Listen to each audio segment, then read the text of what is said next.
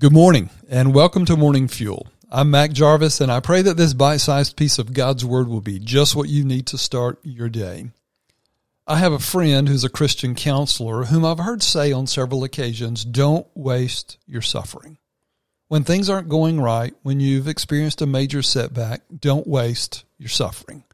Then he goes on to explain that while we, or someone that we love, may never get the answers to all the why questions that we have for God when we're going through a really difficult or painful time, we can always know that God is working a greater work than we know or can imagine, even a greater work than resolving the problem or giving us comfort while we're in it, though he does comfort us and brings resolve to our hurts.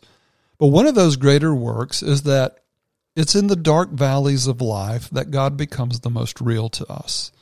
These are the times that we grow the most in faith and in spiritual maturity. These are the times when we have nowhere else to go, and we find our Heavenly Father present and faithful. It's striking to me that some of the people in my life that I admire the most, in terms of their peace and their strength, are those who've been through the darkest of valleys. But also, have you ever considered this greater work by God?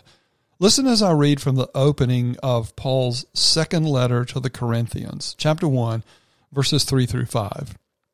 He writes, "Blessed be the God and Father of our Lord Jesus Christ, the Father of mercies and God of all comfort." And then catch this part, verse 4, "Who comforts us in all our affliction, so that we may be able to comfort those who are in any affliction with the comfort with which we ourselves were comforted by God. For as we share abundantly in Christ's sufferings, so through Christ we share abundantly in comfort too." God comforts us in our affliction so that we may be able to comfort others in their afflictions with the same comfort that we received from God. God comforts us, teaches us, heals us, so that we can help others in their time of need. Have you ever had someone help you in one of your difficulties, and the reason that they were so much help was because they had walked in the same situation you were in? They knew what you were going through because it had happened to them. They had walked where you had walked.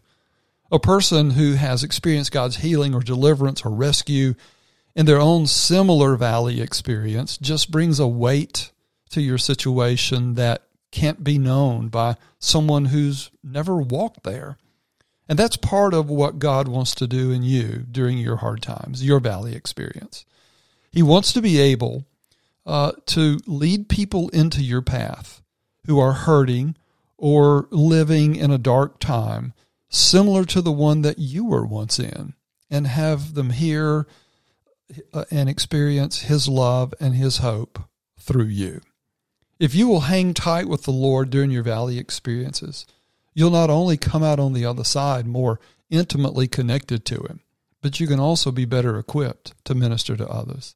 Don't waste your suffering. Oh, and did you catch verse 5?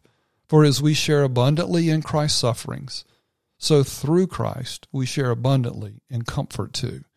Thank God that there's far more good and comfort than bad and suffering. I want to pray for you just now.